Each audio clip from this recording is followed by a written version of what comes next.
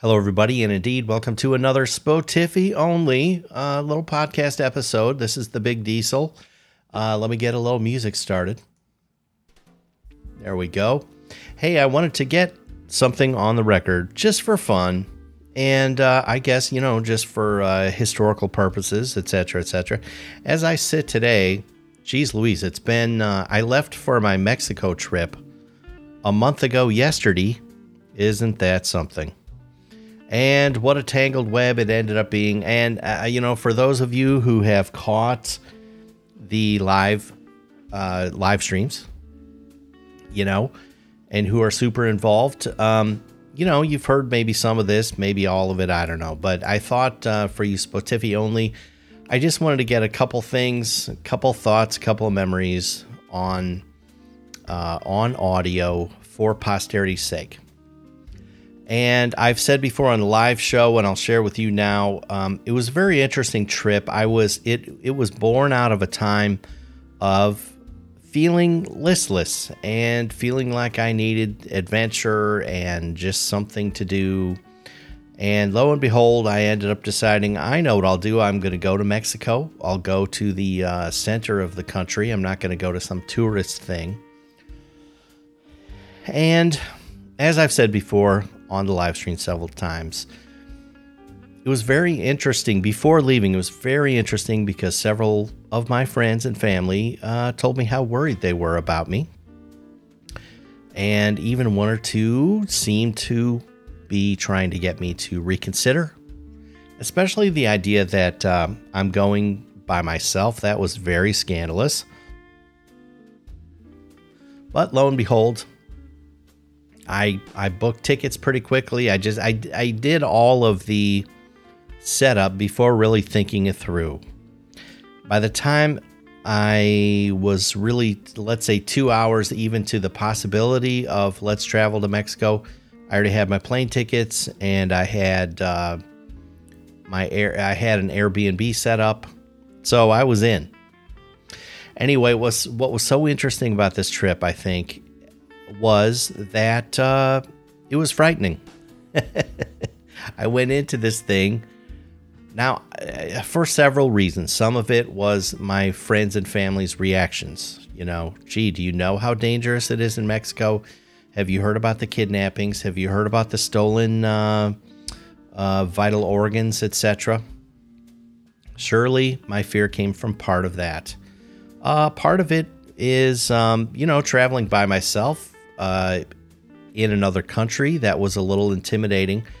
I speak Spanish, or used to speak, well, whatever. I can say now that I speak Spanish. I was a Spanish minor in college, and I had some in high school. And for about, 2 minutes right after college, I could maybe get away with saying I was fluent. Probably not. But I was really pretty decent. That was a long, long time ago. And going into this trip, I did not know,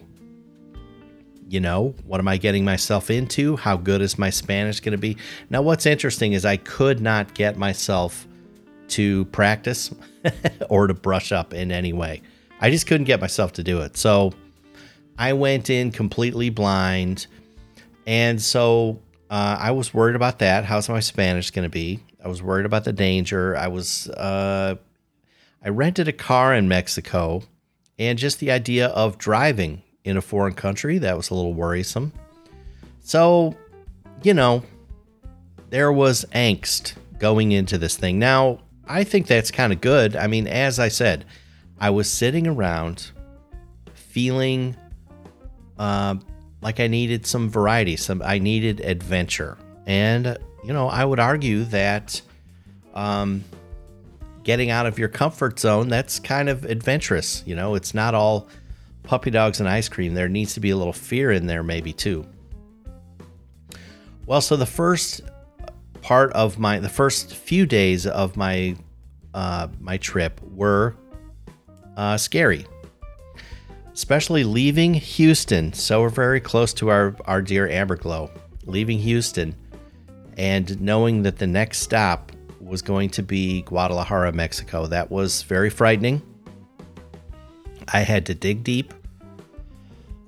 And I distinctly remember on that plane just thinking, okay, there's no going back. Now getting off the plane and walking into the really every part of those first few moments in Mexico. Oh my gosh, it was very exciting. It was scary. I learned pretty quickly that at least in Guadalajara, I was not going to run into people who knew English. I just sort of had this preconceived notion that, well, it's English, right? And we're in the Western Hemisphere, so doesn't everyone know a little bit of English at least? And that was not my experience. It was really, it seemed to be kind of Spanish or nothing. What was very interesting was when I decided, okay, I'm dealing with, it's going to be Spanish. I can't really use English. When I decided that is when I was dealing with my rental car people. Now, this is an international airport, right? Guadalajara, Mexico. So I assumed at least the people who interact with all these travelers, they're going to know some English. Well, they did not. There was no English. And going through that, I just said, okay, well, we've burned that bridge. And it's just all Spanish all the time. Now, what's kind of fascinating is I got through it. So it turns out I still would not call myself fluent. But I was decent. And I got a lot of nice feedback. I think even some people that I interacted with just really assumed that I was just a fluent Spanish speaker. Brief conversations, I think I pulled it off. So, again, that first little part was very scary. Then came driving through Guadalajara. Oh my gosh, that was it was exhilarating. Maybe that's the right word. So much to see. It was really fun driving. I drove from the airport to my hotel, which was, I kind of had to drive through the city. The airport is on the south end of the city, and my hotel was on the north end, so I kind of had to drive through a bunch of stuff. Very enlightening, very interesting, just very different. I don't even know necessarily how to describe it, but it was, again, exhilarating. Now, thank goodness, my phone told me where to go. Now, she wasn't always right, but she was usually right. I can't imagine what the trip would have, add, hours and hours in each part of it. If I lived back in the let's use paper map days, that would have been a nightmare.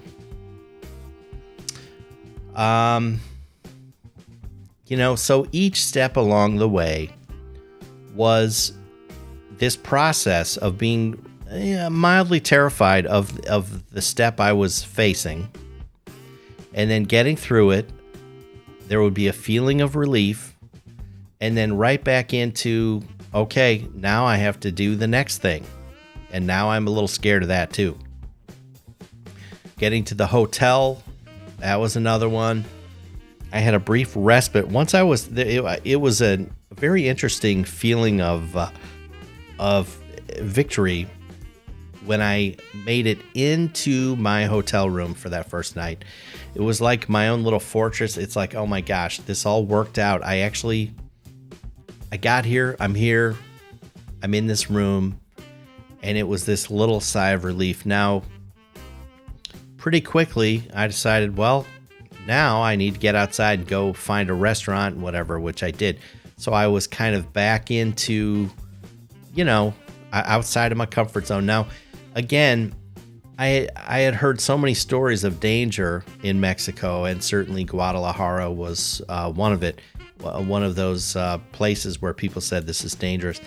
And I will say, I passed 4 or 5, restaurants and nightclubs. They all had like armed guards, and when I say armed, I mean like a semi-automatic, machine gun type of deal.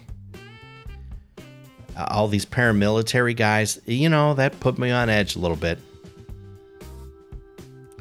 The next day, to my credit, I did some traveling, instead of going directly down south of the city to my, I stayed down in the Lake Chapala area.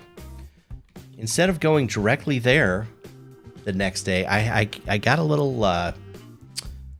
what's the word? I got some courage, and I did some sightseeing, which again, I'm kind of proud of that, because it was not easy. Now I'm looking up this one area I can never remember, and I don't know why. Oh, here it is. The next day I hung out. Can I even say it? Let's see. Tlaquepaque. Normally, I'm really very good with pronunciation. It's spelled Tlaquepaque. Tlaquepaque. Just a very lovely area. Now, to get there, I had to go through some areas that you would not call lovely, not for a red-blooded Midwestern American, okay? I went through what I would call squalor, that sort of thing. That's a fair word to use. So it was very interesting driving through this, these very economically depressed areas to make it to this Tlaquepaque area. And I had just a wonderful time. And again, it was scary. After that, I finally ventured down south to the Lake Chapala area. That's where my Airbnb was. And this was, again, kind of, it was one of the last real big kind of scary endeavors. And again, I think part of this is because I did this by myself, which is weird. I kept thinking several times, it's like, oh man, if I had a buddy with me, this, it would just be going, I would be less nervous. You know me, I'm really, I'm wound too tight maybe. And I just kept thinking, man, if I died here in Mexico, no one would even know. Anyway, I made it down to the Lake Chapala area, and I found my Airbnb, and I did a little bit of exploring in the little town that I stayed in. The town I stayed in down there is called Ajijic. It's kind of a funny sounding town. Very, I'll say very backward little town. This is really kind of the heart of Mexico, I would say. Anyway, I got a few days in. I'm laying in my Airbnb in the bed. I'm waking up for, let's call it day 4. I was going to be there 6 days. Well, and I did. I was there 6 days. I'm waking up day 4. Probably it was somebody's rooster probably woke me up. Someone's rooster started crowing. And I just started to come to, and it was kind of a beautiful thing, because one of my first thoughts, believe it or not, is I said to myself, wait, hey, I'm not afraid anymore. It was such a victorious feeling, and I just, oh my gosh, it was really very good for me. I just realized for 3 days in a row, at least, more if you want to talk about the lead up to the trip, which was also just, stressful. But being down there about 3 days into it, it's like I have just consistently faced this new stuff, new challenges, scary situations, and I've methodically gotten through each one, sometimes with flying colors, sometimes not so much. But I just laid there and I recognized I'm not afraid. I'm not afraid. It was such a magical feeling. And then, I'll say 5-10 seconds tops after having that aha moment, laying in their bed, half awake. About 10 seconds after, I shit my pants. And then jettisoned into really the second trip. It was like taking 2 trips. The first one was this adventurous, scary, and then the second one was dealing with what ended up being some heinous parasite. So I just had what I like to call the screaming shits. I had it for the rest of the trip. Getting back to the States in that state was quite the challenge. It just made for 2 completely different trips. I guess in a certain way. Well, it's funny because once that happened, then I started getting fearful again, because now it's like, am I going to need medical care? How does that work? Where do I go?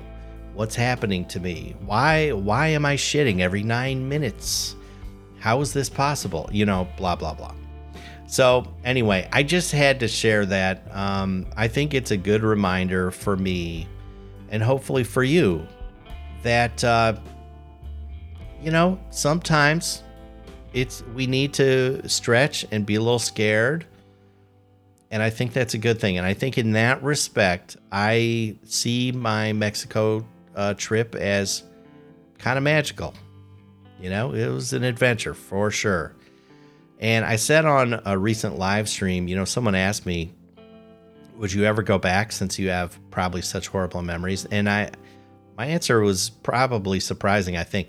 Oddly enough, I feel compelled to go back, actually, because it was so stressful. There's part of me that wants to go tackle it again, because I don't want to leave it. I don't want to leave on that down note. I'll be totally honest. Leaving Mexico, I was kind of like a whipped dog. That middle part where I said, I'm not scared anymore. This is great. I felt like $100, but then by the time I was leaving, I was like, thank Christ, because I can't stop shitting. Excuse my language. And so part of me just doesn't want to, I don't want to leave it that way. So I want to go back. There's things I wanted to do had I been well, with those last 3 days. So I think actually I will be back. I just don't know when. Now, we're going to have to see what part of my personality wins out, because I could, in a certain way, I could see heading back there in a month just to get it over with. Is this thing going to eat at me and I'm just going to say, screw it, I'm going back? Or am I going to settle down a little bit and just kind of get over it, and then, in a certain sense, move on, at least for a while? We'll have to just see what happens. I could see it going either way. So anyway, thank you for listening to me. By the way, I'll just throw in this reminder. You probably know I do live streams all the time. Seems like these days it's on Twitch. Since coming back from the Screaming Shits hiatus, it seems like Reddit has locked me out or something of live streaming. I don't know. Let's face it, I'm horrible with all the socials. But if you want to send a letter into the show, as always, the email address is chicagotonyv@gmail.com. If you want to find the live stream, find me on Twitter @ChicagoTony. And on Twitch, just search for the Chicago Tony V Show. That should get you there. Anyway, I'd love to hear about your adventures. Where should I go next? What do you think? What's next on the list? And if any of you can share any firsthand stories of either danger or the absence of danger in Mexico, I would be interested in hearing about that. Okay. Anyway, that's all I've got. Listen, until next time, until a live stream or the next Spotify podcast or whatever, I just want to remind you, I like you. You listeners of this show are all dear, good people. And until we meet again, just don't take any shit from anybody, okay? Okay, see you next time. Bye-bye.